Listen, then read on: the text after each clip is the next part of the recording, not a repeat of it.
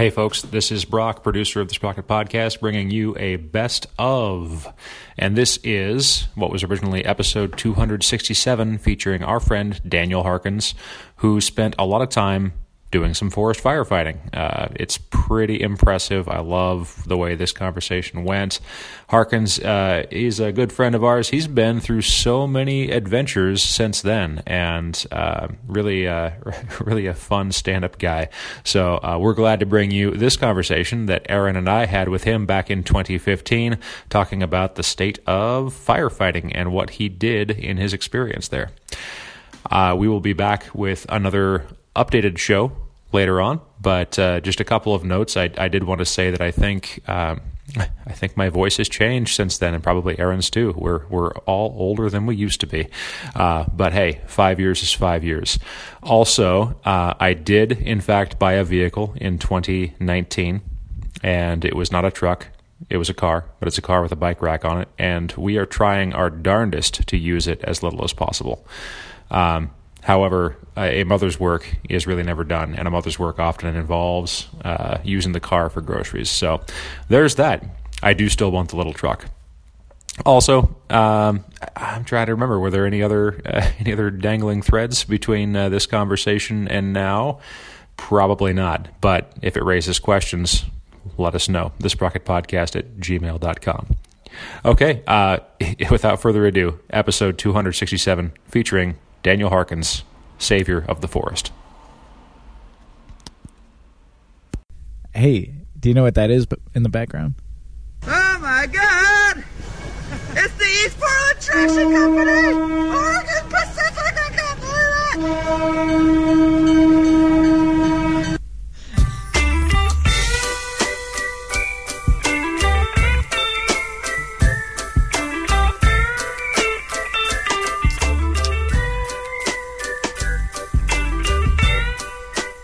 Thank you, Eric Iverson, for sending that our way. He is our resident train foamer, and we are proud to have him associated with us. Yes, very much. If anybody's not familiar with that, they should first Google train foamer. Are they going to find anything bad if they Google that? I have no idea. This is the first time I've heard of somebody being referred to as a train foamer, or even foamer as a noun. Look it up on Google. Yeah. So, hello. Put safe search on.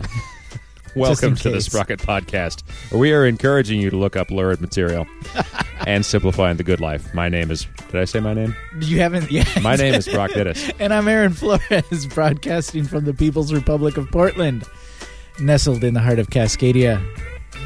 We are the show that brings you somewhat irreverent conversations about the intricacies of thinking locally with a global perspective, and enjoying the best that life has to offer along the way. And you said you weren't good at creating silence. I'm working on it. Covering bicycling, trains and transit, and simpler living. And today, saving the forests of Washington. That's right.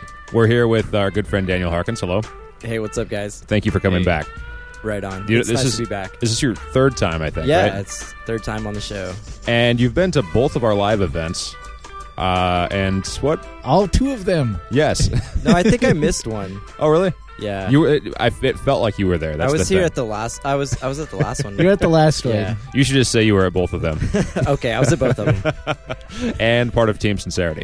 Yeah. So the muscle of Team Sincerity. That's right. How did I even get that nickname? By being the muscle I guess. of Team Sincerity. I'll take it. Yeah. So, well, it's been like a whole season since you've been fighting fires, but you fought some fires. So we're going to have you share about that. Yeah. How long has it been now since you've talked about firefighting? Since I've talked about it? Yeah, to anybody. Probably a month or so. Okay, yeah. 15 minutes when we were just at the beer mongers. That's right, yeah. Hey, speaking of the beer mongers, guess what happened this weekend? Hey, I think I know, but go ahead and tell me. No, you know, because you beat me there. Yeah. We went to Portland International Raceway for, was it this season wrap-up? The finale? Or there's like one more next weekend? That's where I'm really confused. I was getting conflicting information of people telling me it was the last one of the season, right, and then other people telling me there was one more after this. Is penultimate the next to last? Or is that the... Penultimate is like, yeah, that's final. Oh, right? it is. Or I don't know. I don't know. See, either. we know some Is big that- words. Johnny K, help me. Quick to the Google. I was going to say it was the penultimate race. It was a big one, and it was one of the last. So we were there, and Terry, who is a former guest, from episode 341. Yeah. Actually, episode 241. Oh, right. But for a while, right, we had it mislabeled. We had- Also from the future. Now we have to pencil that in when we get to 341. Terry has to come on. there we go. But he's Sean's brother, Sean, who owns the Beer Mongers. And did I tell you? I won't go into it now. I had a All dream in which Sean sold the Beer Mongers, Oh, right. and I was yes. his Uber driver. But Yes. I think I talked about that in the audio that we captured at the cyclocross race. Yeah. So I'll be editing that down over the week. And sometime. hopefully by next week we'll have that. Whenever. Yeah. Yeah. But yeah, we just kind of let the tape run and talked to people that were around, and most of them knew they were being recorded. I think we have consent from everyone who will share pieces from. Yeah. As Either that people or- came up and talked to you, you're like, by the way, I've got this recorded. Just so you know. Just so you know, if you come up and talk to me, you're going to be on record. In case you wonder, like, why there's this thing with a sock over it. Right. Your makeshift windscreen. Because I can't afford a windscreen. But yeah. Oh, yeah. And you were all apologetic to Eric, who was there. Like, oh, yeah, I should have gave you this windscreen. Well, yeah, because I totally forgot to tell them about wind noise when they went out Right. on the Outback. So if you listen to the 3-part series, including, so we had the prologue, which was an in-studio episode with the Yeah. crew, and then the 3-part episode, Into Uncharted Territory. Uncharted territory. Uncharted. They took our recorder out to the Outback and recorded themselves last May. Right. So this is like that, except we didn't go as far. But there was still mud. But yeah, there was. Yeah. So, anyways, it was fun. It was the first time I had been to a cyclocross race before, but it was the first time in a long time. It was it was my first cyclocross race. I think I had watched David Heddy do like a mountain Oh, okay. race. Yeah, because I watched Which is Hetty do fairly cyclocross similar. at Barton Park. Okay. And he was there yesterday. We didn't know he was going to be there, but I Adele didn't and see him I... until like after we had already decided we were going to leave. Yeah. Adele and I and Kayla were standing like next to the porta potties because we were going to use, the porta potties. That's and then usually there was why also, one would stay. You don't stand next to them for recreation. There was also unrelated standing water from all the rain that was pooled up near them, and so part of the course went through this like big lake of water. So we were standing there watching that. That was where David walked up. Oh, okay. So right on. yeah, anyways, there's tons and tons of audio, but we hung out there. Grilled by Bike Crew was there. Yeah. And yeah, And Ilif's burn barrel. the burn That was, barrel like, of fame, the that one that was- he found and changed everything. It's changed his life. Yeah. Now he has skid plating on the back of his bike to protect To protect the bike to protect the tire and- from and melting. the tires, Yeah. And we cook things on shovels. That was badass. apparently that's how he does it on the burn barrel. That is so cool. Cooking it on the shovel. Daniel, have you seen this? I've seen his burn barrel. It's so cool. I've been on several grilled by bike rides. Right. I've never seen anybody cook anything on a shovel. And then Aaron, you did it several times. Well, I mastered the under grill. Yeah. Because I had all these root vegetables. It's a that I was cooking because they go under things. And so Well, no, it just seemed almost like this is wasted energy Unless you put a vegetable underneath it. Yeah, because it was suspended. It was not off like the ground. Maybe a foot off the ground. Yeah. And there's a lot of heat going on there. Totally. So Ilif is cooking on one shovel. He had two shovels, a meat shovel and a vegetable shovel. Which is considerate of him. Yeah, that was fair. I was like, I'll cook my vegetables on the meat Which shovel. one is It's the cool. vegetarian shovel? Yeah. But he gave me the vegetarian shovel. Wait, was one marked differently than the other? The vegetarian shovel was more of a flat end scoop. Oh, okay. And More of a spade? No, less of a spade. Oh. The meat shovel was more of a spade end. Oh, okay. Yeah. I'm just going to nod because I don't really know the difference between the two. Spade is pointed like a triangle. Yeah. Okay. Kind of like Look you at know, the if you look at cards. the cards. Oh, the sure. spades. Oh, right. Like the ace of spades. There you go. Now I'm in. The only card you need. Okay. Right. Yeah, so that was a lot of fun. And Yeah. we're going to share that audio. So, that was all made possible because of the beer mongers. Because they have the tents, they sponsored the tents that everybody stood underneath. Team beer mongers was racing. Yeah. Anybody in a green shirt got cheered. My God, they were huge. Yeah. Yeah. Yeah. And then the other cool thing was that people just kind of wandered in and out of space. Like it was the beer monger's tent, but like especially because there was the burn barrel, like just people walked up and stood next to it. Yeah. Well, there was I think the advantage of the burn barrel, but I think it's just sort of the culture that like people just kind of walk in and out, right, by each other's tents. If I had known that, I would have wandered through everybody's tent, just grabbed food the whole time. Right. The only downside of that was that there was the guy who like bodily moved you without saying anything to you. It was like right as we were about to leave. Oh, I missed. I don't know if it bothered you, but it bothered me. I just didn't say anything about it. I don't remember that happening. It was just like we were like standing next to the hummus, and he like puts a hand on your shoulder, doesn't say anything, just like pushes you to the side. And I was like, "What the fuck?" So he could get to the hummus himself. I guess I don't know. Oh, he was just entering the tent and decided, yeah. So I missed that altogether. I'm glad. That's good. So it wasn't a scarring experience. Maybe he's just really quiet. It could be. He's an introvert. Yeah. With assertive hands. There is that. Like, I don't know how to politely ask this person how to move. I don't know how to politely ask this person to move, and like now I'm at this critical juncture where I want to go. It's like, well, what do I do? I guess I'm just gonna have to push him aside because somehow I haven't acquired the language to just say, "Can you please move while I get through here?" People do good when they. I'm too embarrassed of myself to, so I'll just shove them aside. Well, you were the one that was moved, not me, and so I don't know. Really? Well, how do I not know? Was it just so traumatizing that I blocked it out? Maybe it was me. Maybe it was me not realizing. Like maybe he was just setting a hand on your shoulder to let you know he was there. But I was interpreting that as him pushing you. Oh, really? Maybe that was what happened. Did I fall down? No. Okay. No, you just moved over. That's good. So maybe it was nothing to think about. Maybe. Was I screaming and wetting myself or something? You were not screaming. Okay. I don't know anything else. I'm just trying to figure out how traumatizing was this if I've blocked it out in my head. I didn't notice anything. Okay. Yeah. So anyways, go to a cyclocross race. It's fun. Yeah. And there were so many people there. The other thing I noticed is that if you roll into like anywhere with a loaded touring bike, because Adele and I had gone up to my friend Billy's house in Camas for a housewarming, and if you roll in with panniers anywhere, people look at you funny, even at a bike event.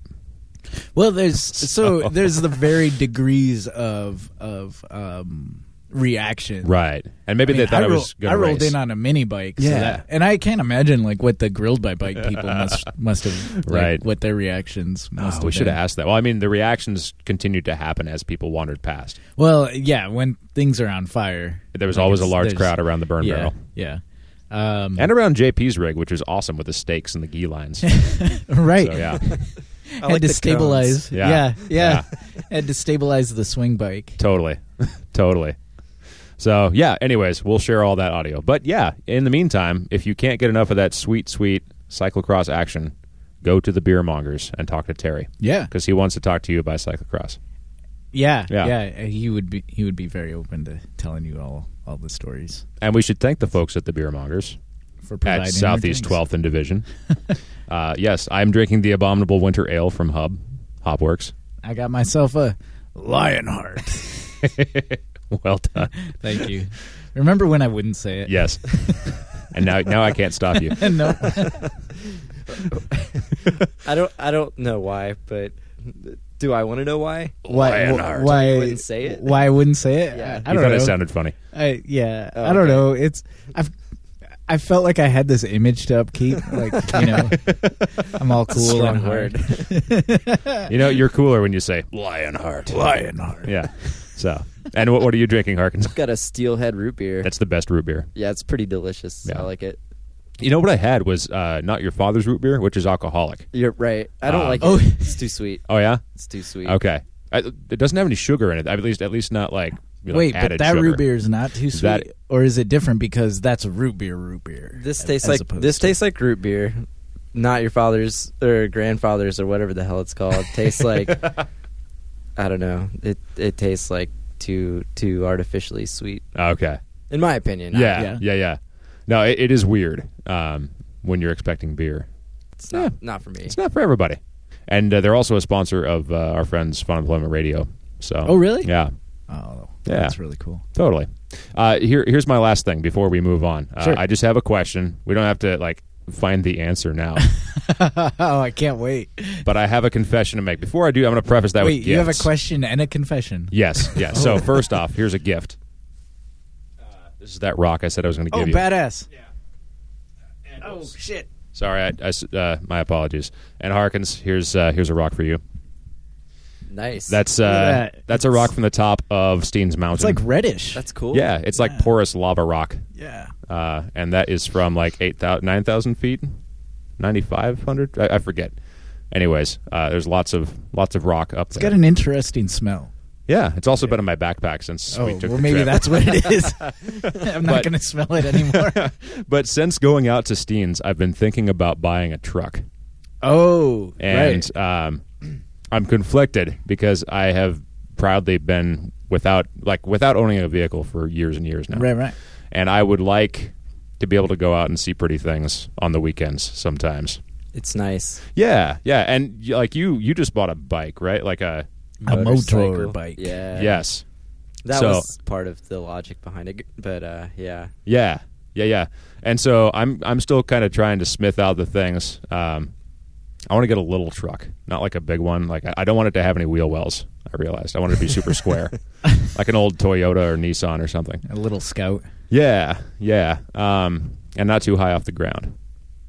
So my How about thought, an El Camino? Yeah, I thought about that. Really? Yeah. No, don't get an El Camino. or just like a Brat, like the really small one. With the jump seats. Yeah, exactly, and the tarp over the back, the snap tarp. So I'm thinking about I haven't owned a car for 5-6 years now, almost 6 years. Okay. And I haven't used a car for 8, mostly. But I'm wondering if I can buy a truck and use it for weekend adventures. You got to factor that into your monthly costs. I do. That's the thing. Yeah, because it would cost money to buy it, even if I buy a really cheap old one. But then it's going to cost money to fix and keep up. And then I'll also have to pay for insurance. But I could get that. There's a couple of insurance companies now. Metro Mile was the first one that, you paid by the mile. Oh, really? Yeah. Because when you buy a slice of pizza, as the ad said, you don't pay for the whole pie. Well, clever. You do. I mean, right. You know what the profit margin is on a slice of pizza? You've pretty much paid for a whole pie. Depends. Right. Pizza is a racket. Yeah. Freaking highway robbery. 7-Eleven pizza? That shit is cost effective. Yeah. What is for it, them. $4.99, $5.99? $5.55. Yeah. I shouldn't know this. And yet I do. And yet you do. So anyways, I'm curious, your brief thoughts if you have them. And then listener, if you have a thought on should I buy a truck? Should I not? How badly should I feel about this? I mean, should I feel bad at all? Oh, wait. Do it again. I bet they forgot that this was a silent Quiet rail zone. Oh my God! So, yeah, it's a question that I've been considering. And the other thing that I could do is I could take this truck that I own and put it on one of those car sharing sites because there are not very many trucks. You can. And whenever I've wanted a truck, I haven't really been able to rent one. They're not super close by. So I could lowball all the competition and then rent out my cheap truck. There you go. And it would be kind of like an asset, kind of like your Airbnb or whatever. It's Sure. Sometimes it makes money and sometimes I throw money at it. So my thoughts. Yeah. I don't want to drive to work every day in my pickup truck. That's not the thing that I want to do. Yeah, that would be a real temptation for me. Anyways, would be to kind of make it my only thing. Right. I mean, it's probably good to have something like that for certain things, like going out for a weekend. Going into the woods, yeah. Because you can't, you can only get to so much of the woods. And that's, Harkins, is why you bought your cycle, right? Is because you wanted to go out and see pretty things sometimes. Multiple reasons. But that was, one of the main selling points. And, as soon as I got it, I took it up to Mount Hood a couple different times and went on hikes. And it was nice, having that option. Right. And the cool thing for me is, I'm less likely to rely on it and just be lazy and not ride the bike because it sucks just as bad in the weather. So it's well, either way, I'm going to be out in the elements. So. It might actually be better to ride your bike in the rain. Yeah, sometimes. Yeah. Right, because when you're traveling fast and you're out there in the elements, it gets sketchy. I mean, you got a helmet and you got a coat and everything, but you're still the raindrops are kind of like little bullets. The raindrops don't hurt so much, but You really notice traction a lot more when you're going at speed on two wheels. Oh, sure, yeah. Oh, yeah. And like leaves and slippery stuff on the road, those steel plates, right? Anything like that, it's a lot different. And all the people that haven't started seeing motorcycles yet. Yeah. You got to get one of those stickers for your bike. Start seeing motorcycles. Yeah. I don't think I've seen those stickers. Yeah, it's just a bumper sticker that says "Start seeing motorcycles." Oh, I gotcha. But you can put it on your bicycle. I'll do that for you. I'll put one on mine. Sounds good. Yeah, why not? Yeah. So the other thought I had for the truck is if I do get a little pickup truck, a small one, like a 4-cylinder, I could just stamp the word adventure on the side. There you go. And then I'll feel super lame if I'm just going to work. So that's my thought. Anyways, listener, if you have a thought, send it our way. ThisRocketPodcast@gmail.com. Yeah, I guess part of my resistance would just be kind of keeping up appearances, and that's not a really good motivation to not buy a truck. Sure, yeah, but you talking about appearances like within bicycle circles, like other people who care about car light or low car or whatever, or just like you kind of have a reputation, even outside of bicycle circles, like just with your friends and right. your family, of being this very simple living. Oh my God! Thank you. Yeah, there goes another one. Yeah, very human powered transportation oriented. Right. So there's a certain amount of pride. Maybe I need to like knock my pride down a couple notches. I don't know. Yeah, like I said, that's probably not a really good motivation to not buy a truck. Right. Because look how hardcore I am. Look how I haven't sold out. Exactly. Right. And I think I feel like there probably is. I mean, as much as like selling out is a pretty vague term, but there is a way to sell out and just be like, I'm done with active transportation. Sure. But there's also a way to get some utility out of a vehicle. So I'm weighing it. Adele wants one. Really? Yeah. All right. Yeah, I mentioned it to her. She's like, "Oh, that's a good idea." So you can go mountain biking. I know. Hiking. Right. Or even just winter like sports. Like back to Burns and Steens Mountain. I would love to do like the loop around Steens Mountain, but you can't get out there very easily by bus. I mean, you can get to Burns, but it's still like another day's thing out to the mountain area. Yeah, and you certainly couldn't ride it in just a couple days. Right, and I don't always have a lot of time off. Most people just have like 2 days on the weekend or whatever. Sometimes you're lucky and you get Memorial Day or something. So that's the one that I would like to be able to go farther with my bike so I could have more adventures. Yeah. Or am I just posturing as an excuse to buy a little pickup? I don't know. So anyways. I feel like if it's important to you to, reduce your car trips in the city and whatnot, then you're going to stick to that. Just having the vehicle, it's a tool. It depends on how you use it, Mm-hmm. Right. Yeah. That's my 2 cents. Totally. And it's like you never look down at a farmer who has a truck. Right. Because farmers need trucks to farm with. Yeah. Yeah. Moving hogs to market and such. So you got to move your hogs to market. Seriously. I got to get some hogs. And then I got to find a market for them. Now, if you were getting like a jacked up like Ford F-250. Right. With like an extended cab. Mm-hmm. And like. Yeah, where's your utility in that? I know. Right. So here's the other thing. I don't want any sort of like extra cab. I don't even want the jump seat thing. I just want like a bench seat in an old Toyota, basically. Right. Yeah. I don't know if they make those anymore. Oh, they don't. I've looked. Okay. They don't. But you can still find them used, I'm sure. There's this great Datsun down in Nevada that's for sale for like $4,000. Down in Nevada. Yeah, it's got like sun damage to the dashboard, but everything else is like classic, like vintage orange paint job on the outside, and it's one of those. Man. It's like the tiniest little truck you've ever seen. I totally want it. It's on eBay Motors. So if anybody wants to buy me that truck, auction hasn't ended yet. So yeah, Daniel, tell us about firefighting. Well, first off, we should preface by saying that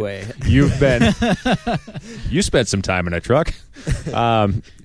You're part of the National Guard, and you were deployed to fight some of the fires in Washington this last summer because we've been having a fair number of fires over the past couple of years, more extensive ones. So yeah, I'd say that's a pretty accurate statement. It all started not this last summer, but the one before that. I guess the last 2 seasons have been recorded as like, you know, more extreme or whatever. I don't know. You know, just more intense fire seasons for multiple different reasons, and like set a lot of records as far as like acres burned and just large uncontained forest fires. So they decided that in the state of Washington they were going to train like several hundred National Guard soldiers and have them on standby so the state could use us as like an additional resource in case, you know, it got too far out of hand and whatever. So, and it turns out it did. Yeah. So this year was the first year that I actually got activated, and I was pretty excited about it because I really wanted to go last year, but they only activated a small handful of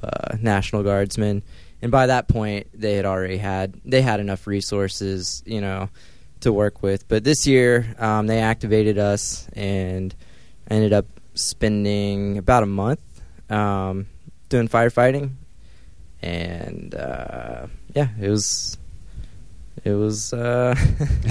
I'm sure it was intense. Like all the pictures that you had on the internet from the summer were of you like with ash smeared across your face and looking as though you had spent like, you know, a million days outdoors, and all of them very close to soot. So so basically we were trained as hand crew personnel, and hand crews in wildfire fighting are like the infantry guys of like wildland fires. You pretty much like hike out into the woods with a backpack and like one of many different tools. I'm sure you're familiar with a Pulaski. Maybe it's like an axe on one end, and on the other end it's an adze. It's got like a scraper, and then there's also a McLeod. It's like a flat edge on one side, and the other side has like tines on it. And then different types of scraping and digging tools. And depending on where you're at and what your mission is, because, I mean, these fires, they get split up into, like, incidents. And then they have, like, divisions, and then you'll have, like, an incident commander and division commanders, and then they just send, you know, personnel. So there's one enormous fire, and then it's kind of broken into jurisdictions. Yeah, like various pretty groups much. Of teams are doing various things to quell parts of that. Yeah. So, like, hand crews can do a pretty wide variety of just physical labor towards, like, the greater mission. So a lot of it was, like, hiking out in the woods and, like, digging what's called fire lines, which are, like... it's just like building a trail. Yeah, well, not like, if anyone's familiar with like trail building, it's basically the same thing. You're digging handline, so you're just it's less of a trench and more of just like getting down to like bare mineral soil and removing like all the fuels from like one side. So you're gonna have like theoretically like your fire will burn up into that point, and then you've eliminated the fuels. Like they'll come in with like chainsaws and cut everything back, and then they'll like you'll clear the ground, and so that keeps the fire from like breaking that line. We did a lot of that, and then after fire had been through an area, we do what's called like mop up, which is where you go through and you're like digging out like hot spots because the fire can go into the ground. Oh yeah, so like if a root goes into the ground, then like some part of it could be smoldering and it could just sit there and reignite at some point. Yeah, so like trees, shrubs, like anything organic with like a root system can continue burning, and then like it can keep going under the ground, and then eventually like start other fires. It'll be really hot too. Like I was really surprised. So my question was going to be like, how can you find a hot spot? How can you tell? Well, there's several different methods, and it depends on how fresh of a burned area it is. Like a lot of times you can just spot smoke, but then sometimes they're pretty thorough with like going back in. You might grid a particular area like a few different times, and the standard might be like so far out, along the edge of like the black, which is the burned area, and then the green is like unburned. So like you're trying to secure the black to prevent it from like, reigniting into the green.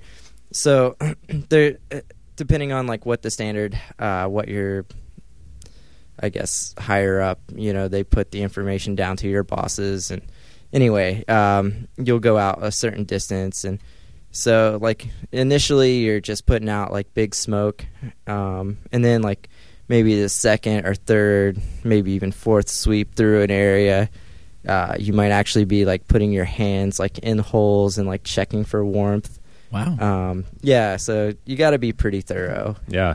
Were you telling me about like a smoking root or something could lay dormant and hot for like 2 weeks or something like that, and then finally erupt into a new fire, like somewhere completely different? Well, the way it would work, you could have like, say for instance, a stump that like burned out, and it's got like all this debris, like roots and crap underneath the ground that could be like smoldering, and it could like spread, and it could just like make the ground surface so hot that like it could be close to the line and it could go under, and then like the stuff that's on the surface could ignite. Like you got like lots of dead brown pine needles or other fuel sources. Yeah. And that ground heat could be so warm. Reaches like sort of a critical heat. Yeah.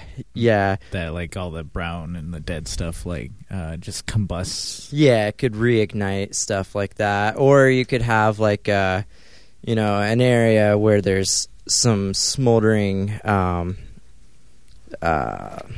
debris like kind of exposed, and then winds could pick those up also.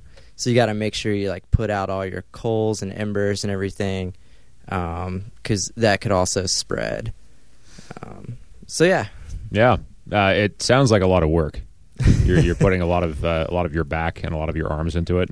Yeah, I wish I would have like logged some type of like fitness tracker. Because there were some days where we like hiked like 10-15 miles, Sort like of a up map and my hike. Yeah, exactly. Like I should have, but we were so like out of service most of the time anyway. Sure. And I ended up just leaving my phone behind at the base a lot because it was just so hot, and I was like, I don't want to like drop my phone and like have it melt get damaged, or it's just there was no reason to take my phone most of the time. Some days I'd take it for pictures, but and most of the time I'm sure you're probably busy. Yeah, exactly. I mean, yeah, you're working on the fire imagine they schedule. look too fondly upon like you taking selfies with like check out this burnt root. # no filter. Yeah, exactly. Yeah. How big was your crew? How many people were you working with? So traditionally, like a hand crew is about 20 to 25 people roughly. So, okay. And then you're broken up further into like squads, which are like 10 to 12 people. But the whole crew with our crew bosses is like 25-ish people, and we were all National Guard soldiers. But our leadership were like seasoned firefighters. So. Yeah, you were saying there were some cool guys that have been doing it forever, and they know their shit. Yeah, some crusty old dudes that have been working for the Forest Service, or like Washington has Department of Natural Resources. There's a big state agency as well, I guess, and then there's like Bureau of Land Management, but different agencies, they all kind of like combine efforts on these fires, and it's kind of cool. But yeah, definitely some cool dudes who've been doing that crap for like 30 years, and it's it's interesting. It's a cool world. It'd be interesting for that to be a lifestyle thing. Well, I remember you saying that like you could see yourself doing that someday. I'm trying to get right now I'm looking for jobs for the start of this coming fire season. I guess next year. When does it kick off? Well, like for Oregon, Washington, June is usually the start. Yeah. And then September, October is usually like the official end of the season, I suppose. So more or less like good weather camping season. Like the times when you go hike up onto a mountain and not have insane amounts of snow or something. Right, pretty much, yeah. Yeah. It seems like, I mean, like you enjoy camping, you like being outdoors. It seems like this would give you a lot of what you enjoy, and probably also felt really purposeful. Yeah, I mean, it's definitely, it's not easy, and like you do 14-day rotations, and your duty day, usually starts at like 4 or 5 in the morning, and then you're getting back to camp like 9, 10 at night. So it's a long day, pretty long days. And you're breathing a lot of smoke, a lot of dust, and you're just nasty. But I don't know. There's also something kind of enjoyable about that. Sure. Right. I don't know what it is, but I imagine just the fact that it's purposeful. Yeah, has a lot to do with it. Like you're seeing the fruits of your labor. Right. It's, I don't know. It's one thing for me to work like at a shoe store, fitting shoes, and like, that person's happy they got a nice pair of shoes, and I have no relationship with the shoe, with the shoemaker, or the coat that it matches, or the cow that it came from. But you have a relationship with the land. You're a camper. You're someone who camps anyways, and you're not like a Winnebago or anything, right? But yeah, you have a relationship with the forest and with the land, and I imagine that it gives you more of a connection, like seeing, sort of like you're taking care of it, right? Yeah. Has it changed much of how you see, like, because you've been camping since then? Like, has it changed anything about that? Not really. No? I mean, I don't know. Do you still like campfires? Yeah. Okay. For sure. Yeah. Yeah. It did not ruin campfires for me. That's good. Yeah. Well, I'm sure there's got to be an amount of safety consciousness of, like, you're probably hyper aware of what you need to do when you're having your own contained fire for fun. Not really. But I mean, I know how I would put it out if it got out of hand. Sure, right. You're the best person to have at the campfire. And I'm also guessing you didn't have campfires when you were with the fire crew. Well, there were lots of times, like, interestingly enough, we cooked with shovels a lot out there. Okay. Too. Oh, really? Yeah? Really? Yeah, I was going to try to, like, wedge this one in there when we were talking about it earlier. I was like, I'll save it for that's cool. when we move on. But yeah, like, they would they fed us really well. Yeah.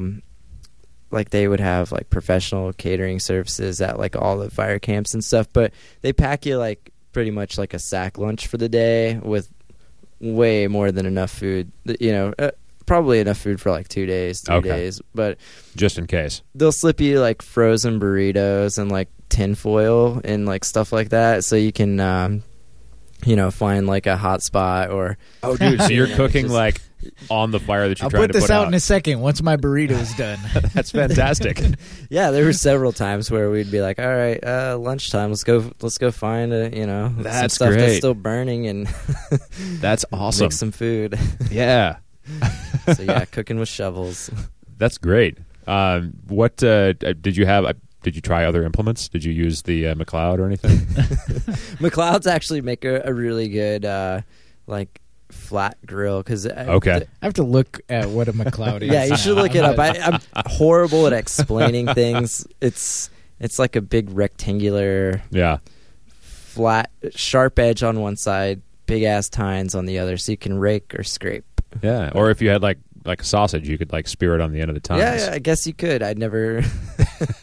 We never got sausage, so okay, right. Yeah, well, it's probably less shelf stable than a lot of other things. So, true. Yeah.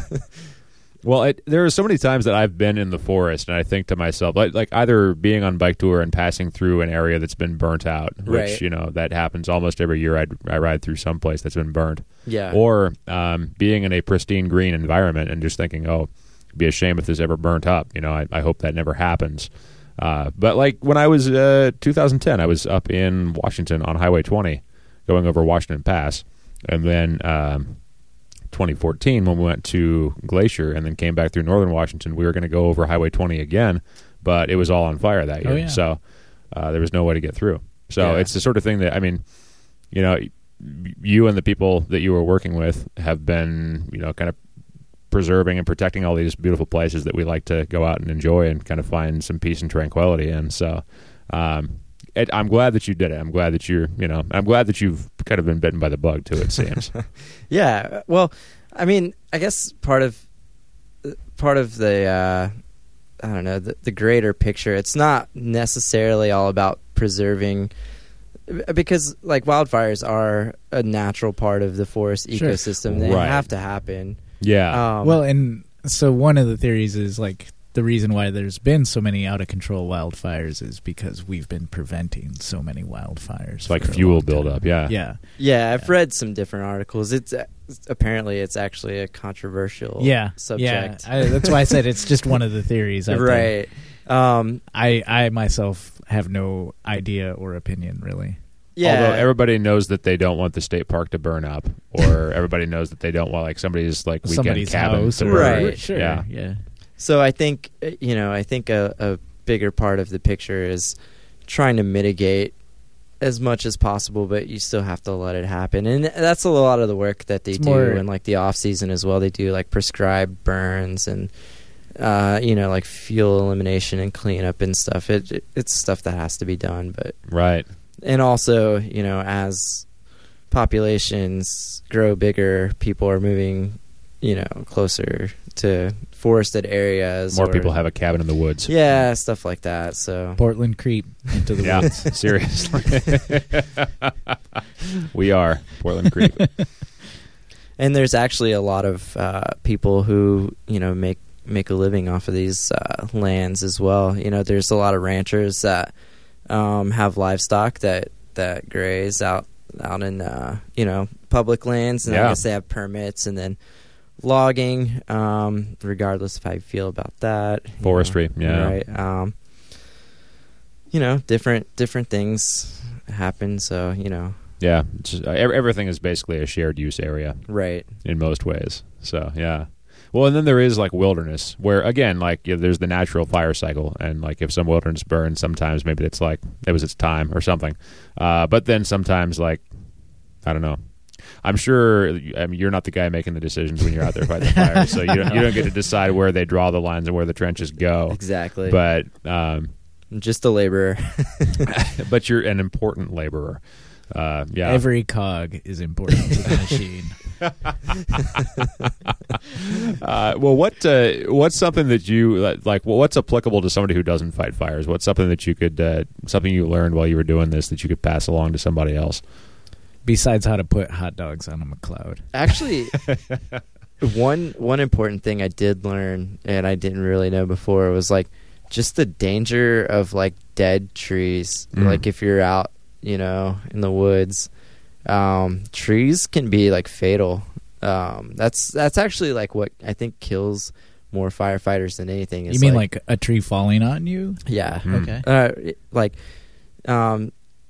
Dead trees or like burned out trees are called snags. Like they can, if they're unstable, they can fall over when the winds pick up. Right. For a reason, they are called snags. And then also, like, you'll have like limbs hanging in the tops of trees. Like they call those widowmakers. Like they.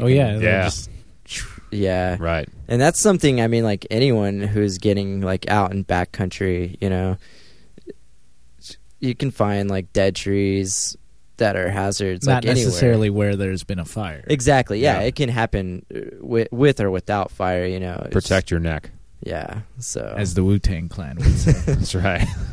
Now, like on groomed trails and stuff like that, you're less likely to see that. Probably. I mean, I don't know for sure, but I assume that forestry crews and whatnot probably do maintenance on those trails, and people are looking. But it could out happen for that anywhere. Kind of stuff. Yeah. So. I was riding on Tillamook Street like 2 months ago, and Adele and I were out late, and it was a windy night, and like some, like I don't know if it was a walnut or like a pine cone or a branch or something fell out of the tree and hit me on the head. Really, really hard. Yeah. Oh. So yeah, trees are dangerous. Well, and I've always wondered, you don't hear about it, and I guess it's pretty rare, but every now and then there's like a pretty sizable limb or even tree that falls on the road, and I've always thought like, man, like what if I was biking over there? What if that was you? Yeah. Yeah. It's very rare that like it actually hits anybody. Right. I don't remember any reports around that here around town, but if a tree falls on a cyclist, does the cyclist make a noise? Sadly, no. Yeah. Boy, this got dark. Silence.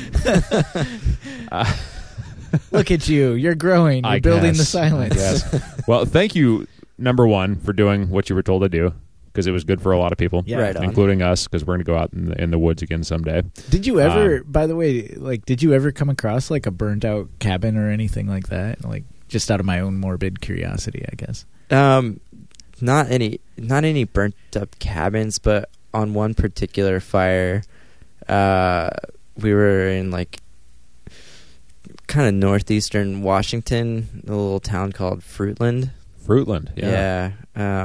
If anyone knows where that is, but there was like there were several like structures and houses that got burned in that area. Sad. And so like we were actually like putting out like trying to like contain heat from like a house that burned out. It was like all the foundation stuff and all that crap. But is it the Okanagan Valley or is that farther east? I think that's a little bit further east. I think that's closer to like Davenport, Spokane. Okay. Like maybe north of there. Gotcha. Yeah, I'm really horrible with Washington geography. It's all good. I know I was all over the place too. So right. You visited several parts of the state. Yeah. Well, a big thank you from us and from all of our listeners. Yeah. I would imagine everyone would agree. So, welcome back. Thanks. And best wishes for many more fruitful seasons of firefighting to you. Yeah, hopefully. We'll see. Yeah. If I do a full season this year and don't like it, I guess. then you'll know. Back to the drawing board, yeah. If people want to see pictures of your ash-smudged face, where would they go? I mean, most of that's on Facebook. Oh, okay. I can give you guys one to upload. All right, cool. So they can go to the sprocketpodcast.com. Yeah. Excellent. Very good. Well, cool. You got time to hang out with us for our news and mail? Oh, hell yeah. All right, fabulous. Well, here come our headlines. What can compare with the thrill of a brand new bike? I like my bike, it's fast. I like my bike, it's fast. I like my bike, it's fast. It circles around the city lights. Oh my God! It's going to be like our new transition now. I know. All right.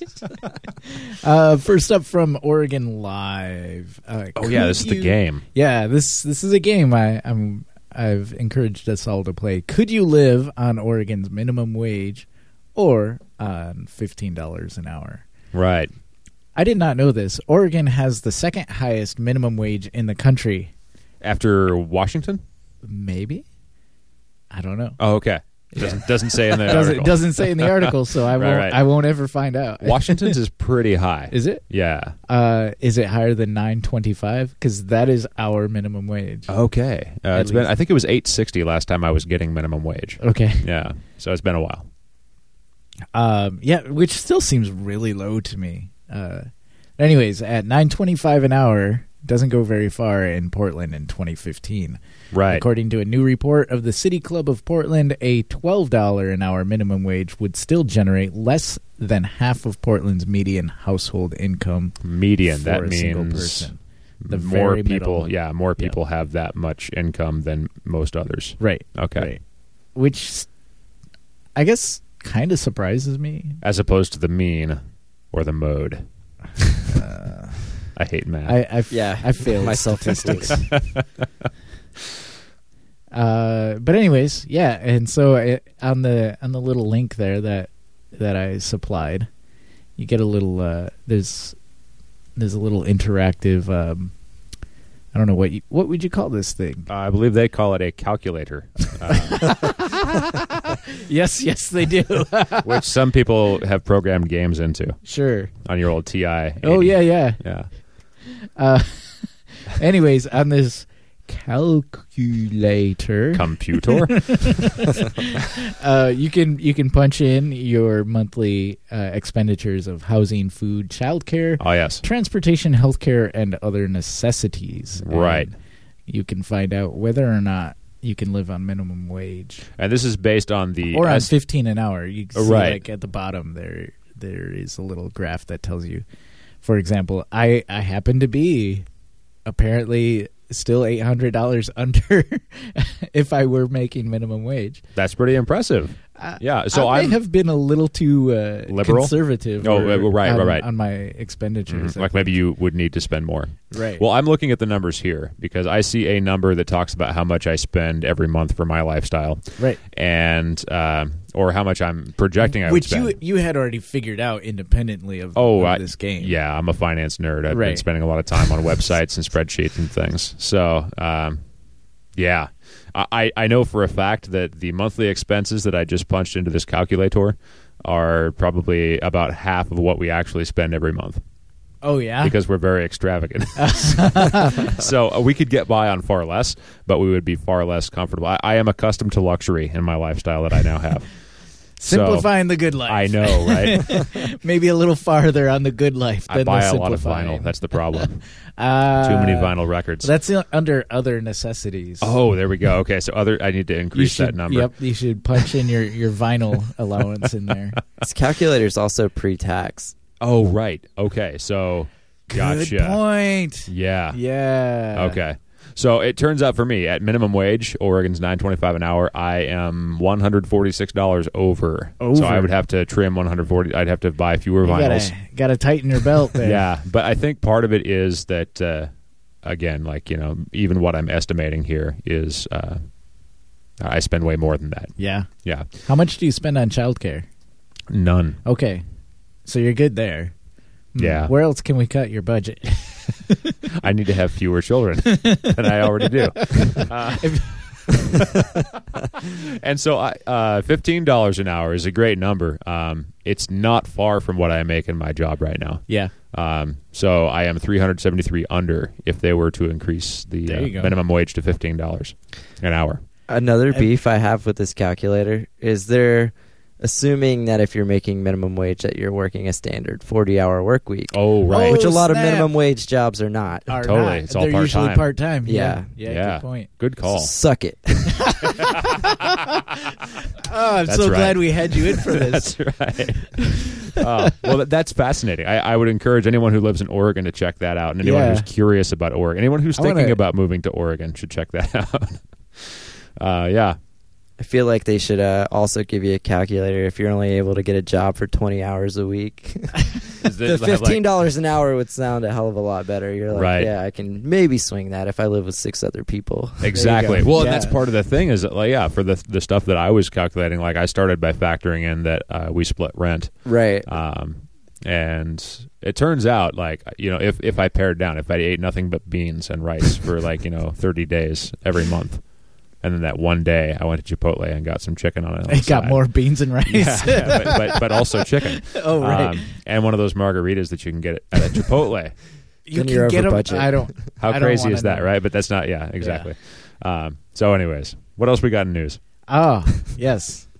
What else we got is Families for Safe Streets to launch Sunday, as in yesterday, on National Day of Remembrance. Oh, dude, I've been seeing this around town. Yeah. I bring this up, even though it's late. I bring this up because obviously we're not going to be able to join this rally here. But I bring it up because just to show that there's this organization is now in existence. A new organization for people whose lives have been changed by traffic violence will hold its first public event this weekend. As a part of the World Day of Remembrance for road traffic victims, members and supporters of Oregon and Southwest Washington Families for Safe Streets will meet noon Sunday at 1805 North. So that's this past Sunday? Yes, this will meet at noon yesterday. While we were at the cyclocross race. While we were out having fun, there were people actually doing serious shit. True. The group based here in Portland has been convened by Christy Finney, who became a vocal and respected safety advocate after her son Dustin was killed in 2011 by a drunken driver on Division Street. I think I remember this one. I don't remember this at all. But yeah, I would say that's a great way to have used that energy. Yeah. So is this this is where there's like little cutouts of people attached to signposts and things around town? Yeah. There's a hashtag on it. Got a little picture. Let me pull that up here. Which is it? Safe Streets PDX. Correct. Is the hashtag? Yep. And then there's just the date, I think, of the loss of life on this cutout of the person. Yeah. That's taped So to the pole. I would imagine you could, or one could, take a little cutout. There is. Oh, yeah, there is one. Maybe that's where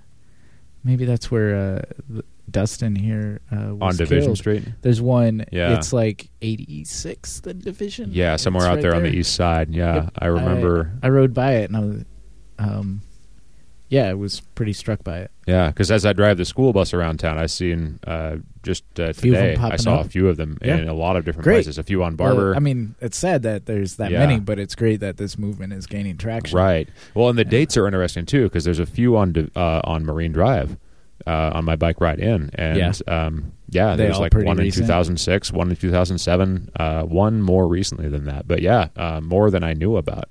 So I would imagine there's probably some thoughts in both directions. I remember some people don't like ghost bikes because they give the image that cycling is dangerous and you shouldn't do it. But other people like ghost bikes because it reminds people, like, you got to watch out for people on bikes because, like, people are people no matter what mode of transport they take. So, I'm glad this is happening because it's one of those awareness builders. It's like, Yeah.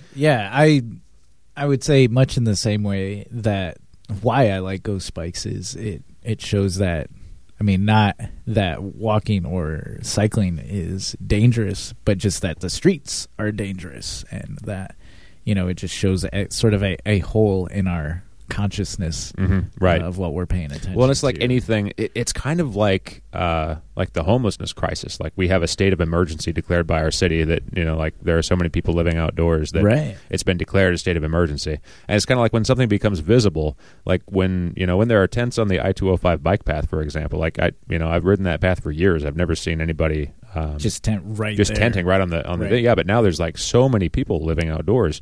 And at a certain point, when an issue becomes so visible, you can't ignore it. You got to start thinking about it. You got to start thinking about solving it. And starting thinking about it is the first step to doing something about it. So, yeah, I like that awareness is being raised here. Yeah. That's Yeah, like I said, like, it's sad that there's this many sort of cutouts or ghost pedestrians. Yeah. But I think it's great that already what is it? It's only a day old, and already this movement has gained so much traction. Yeah, there's a lot of representation out there in the communities. So, yeah. So, thank you. And to as those, far out as Marine Drive, that's really awesome. Right, too. yeah. Even up on the edge where a few people, Yeah, it's one of the things when I ran into Steph Routh, who, by the way, is heading up the podcast, Why Isn't Anybody Talking About This? That's right. Which is mentioned in our Take a drink, Krista. That's right. Hey, can I do this? Sure. We got mail. Hey, we got mail. Yeah. Well, anyways, when I was talking to her, one of her bigger frustrations was a lot of the inner city, a lot of the nicer neighborhoods are getting a lot of the attention for as far as safety infrastructure. Oh, yeah. But the places that need it, like further out from 82nd. Sure. East Portland or up in the industrial areas. Or obviously are not. Barber Boulevard, Southwest. The places that don't get as much attention in the media ordinarily. Yeah, for sure. Anyways. Well, I just said that because you mentioned Steph Routh's podcast, which she does with Michael Tete and someone else whose name I have forgotten so far. That's okay. Yeah. Adonia. Oh, right. Whose last name slips by me now. Yeah. But of Urban Adonia, the blog. That's right. Because the first piece of mail from Richard says, this is for E266. Correct. Which stands for episode 266. Another great show, he says. I'll check out Steph's new podcast. That's Why Isn't Anyone Talking About This? You can find it at whyisn'tanyone.com. .com? Yeah. make sure I'm right there. I still think you should end the show as Schwarzenegger and Stallone or Captain Kirk and Mr. Spock. So we'll have to give this some consideration. Well, it's really up to Mr. Harkins here. Oh, hey, there's another train going by. Oh my God! Yeah. Sorry, that was louder than I expected. How did that double up like that? I think I'm at it. I think I hit it twice. Oh, there. Oh my God! It's the East Portland Traction Company! So, anyways, why isn't anyone talking about this? This is a great conscientious look at a lot of the issues that are facing people in urban design. And, right now they're talking about Portland, but I would imagine they're going to expand their focus to other places that have interesting things to talk about. So, Steph and Michael and Adonia, all great voices. I'm glad their voices are out there. If you like what they're doing, right now they're starting to fund their project. And I would recommend it. I gave them some money in the name of the Sprocket Podcast. Oh. And you should too if you have some extra bucks kicking around. It's always nice to help somebody get off their feet. And you're right. Hang on. Sorry. Yes. Currently, they have $845 raised. And what are they shooting for? Let me get that information. They're shooting for more than that. And you might have some of that in your pocket. You might have some of that in your second latte.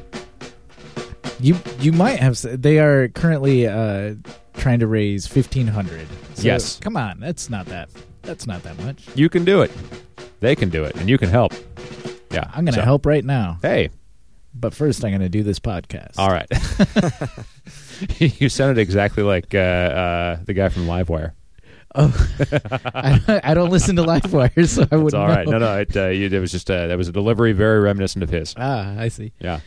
Bert F says, "Hi, Aaron. When you get to Mexico City, you might want to check out Los Losers, a group of punk rock bike riding vegan sandwich makers." Is it Los Losers or Los Losers? I think it's Losers. Because I've been watching their videos, actually, and like this is kind of like they put an L on their forehead with their fingers, on like things, or they do like an L selfie. Oh, nice. To other things that they like. Wasn't there who is that? LFO, the pop band. Didn't they have something about an L on your forehead? Sure. I don't know. Or was that... No, that was Smash Mouth. Were you, like, trolling me? No, I was not. I was trying to recall from my own memory things out of pop culture. Yes. I honestly I don't know who LFO is. Oh, yeah. I forget what it stands for. They had that one song, Every Other Time. Nope. And then Life is Good was the other single. Neither of these sound familiar. They were a bunch... They were like LA white kids with... like too much shine on their attempted hip hop. Not really hip hop though. It was like pop music with a little bit of They weren't that good. I am, however, an unabashed fan of Smash Mouth's early catalog. Of course you are. Not of the later stuff. I do not celebrate their entire catalog. No, well, they did a cover of that the song from The Breakfast Club. Don't You Forget About Me? No. Yes. Because they did a cover of like a Monkees tune. Yes. A while back. That was pretty awful. That was the beginning of the end for them. Yeah. Sure that was. However, guitarist Greg Camp, who was the songwriter, actually has a better voice than the vocalist from the band. This is all Smash Mouth talk now. We're done. This has been Smash Mouth talk. Go out and Rocket Podcast. Check out Greg Camp's album, Defector. It's great. Oh, no. That's Defector with a K. Oh, my God. In the middle. Of course it is. All right. Okay. Lastly, from Caleb in Leeds. Leeds? In Leeds. Where's Leeds? You just found out just recently. I did. I looked it up on the map. He says, I assume I'm the listener in Leeds. I assume he is too. Although based here, I'm originally from Vancouver. I've been here 12 years, so I know a bit about cycling. So Leeds is in Great Britain, north of London, but south of Scotland. Okay. I only knew that from watching the increasingly poor decisions of Todd Margaret. Oh. I'm a big David Cross fan. Yeah. Nice. Is that one of those, is it an Amazon show? No, it was FX, wasn't it? No, it was the Independent. IFC? Whatever. Yeah. Oh, okay. IFC. Gotcha. Yeah. Nice. Worth watching? It's I think so, but nice. Nice. Anyway, sorry. That's all right. Don't apologize. Leeds is fantastic, as we hear. As Adrian says, understanding the traffic rules takes time. The signage for the most part is quite different than North America. It would be tough to just grab a bike and try to cope with it, though many tourists try. I would imagine you to be one of those tourists. Yeah. It's like, I'm going out in Leeds. I'm doing this. Alone. Or with Caleb. London seems pretty insane for cycling or driving. I tend to stick to the tube and walking, but you do have to keep your eyes open. I like that they call it the tube. Right, not the subway. Yeah, mind the gap. Which is, I still haven't figured out like what that is. Yeah, keep calm. Okay. And drive on. I don't know. Oh, God. It's the worst website ever. My general impression is London has better infrastructure than other cities. Leeds, for the most part, has cycle lanes that are just 3 feet of paint on the road edge. That's 3 feet in a metric country. Yeah. So that's generous. Is that 1 meter? Or, it's a little over 1 meter. More than 1 meter? Nice. They're often blocked during rush hour, and at this time of year, debris builds up. Ooh, not nice. Is it crazy over here? Yes. London, definitely. Leeds is a bit less so. Not as congested as London, but the drivers and cyclists can be quite aggressive. You know who else is aggressive? What's that? Caleb. He's awesome. Yeah. I bet he's one of those guys that's out there killing it in Leeds. Killing it in Leeds. Yeah. Where the infrastructure is just 3 feet of 3 cycle lane. Imperial feet. Well, not metric feet. Well, besides us, wasn't Britain one of the last great holdouts? Well, yeah, but I thought it was like some like Mongolia or something was the last like imperial measurement country or something. Because Britain went metric a long time ago, and we should have. Like, it would have been more logical, I think, in imperial measurements. We tried. Right. I'm sorry, Jimmy Carter. We tried. So it goes. Yeah, I am wearing a sweater. There you go. Yeah. That's true. Yeah. So thank you. I'm curious, Caleb. After 12 years, did you say it was 12 years ago he moved? 12 years. So does he speak with a British accent yet, or does he still have his Canadian speech? I don't think so. It depends, though, right? Because Adele has an aunt who lives in Britain. She's originally from Lancaster, Pennsylvania. Uh-huh. Totally British accent. For real? Yeah. How long has she been there? A long time. So the way I understood it, as told to me by an Irish substitute teacher in high school, is you lose your accent or you gain a native accent, depending on where you are, when you acquire the other culture's vocabulary. Oh, okay. Oh, sure. Like when you start talking about the tube and minding the gap and stuff. Right. Yeah. Which I guess might be possible. It's just that the English language here and the English language there have so many words in common. Oh, yeah. That it would be very difficult, I would say, to acquire. It's easy to keep vocabulary with their accent. I do that, like, but I don't know. I don't know how language. I'm not a linguist. I don't know how language. Fucking language. How does it work? Miracles everywhere. We need some juggalos. That's right. Daniel, you should give us the theme Richard for how we read the credits. Richard did suggest Stallone and Schwarzenegger or Kirk and Spock, or. Well, no. I'll say now. I'm not gonna. I'm not gonna sully the results of the survey. Right. Here. Go Harkins, ahead. You choose. I'm gonna have to say Kirk and Spock. Oh, good. I'm glad you did. All right. I get to be Spock. I'm totally cool with that.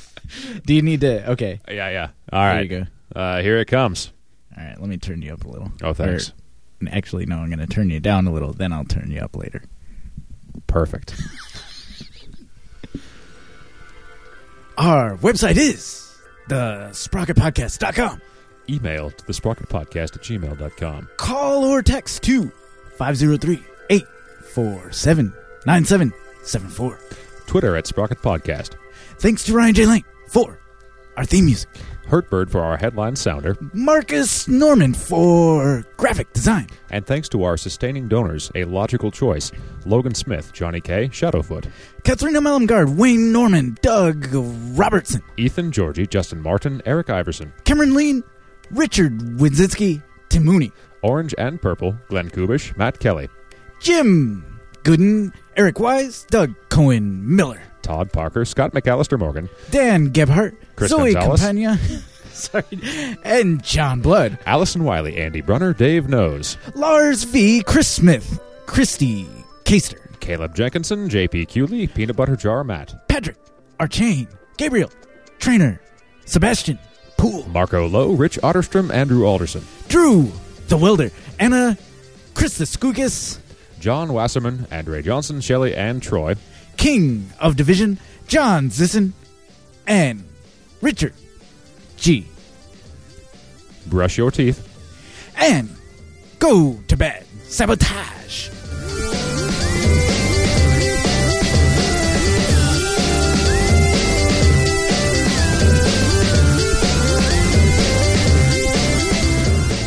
Pinwheel of Death. Oh, there it is. What you're saying is...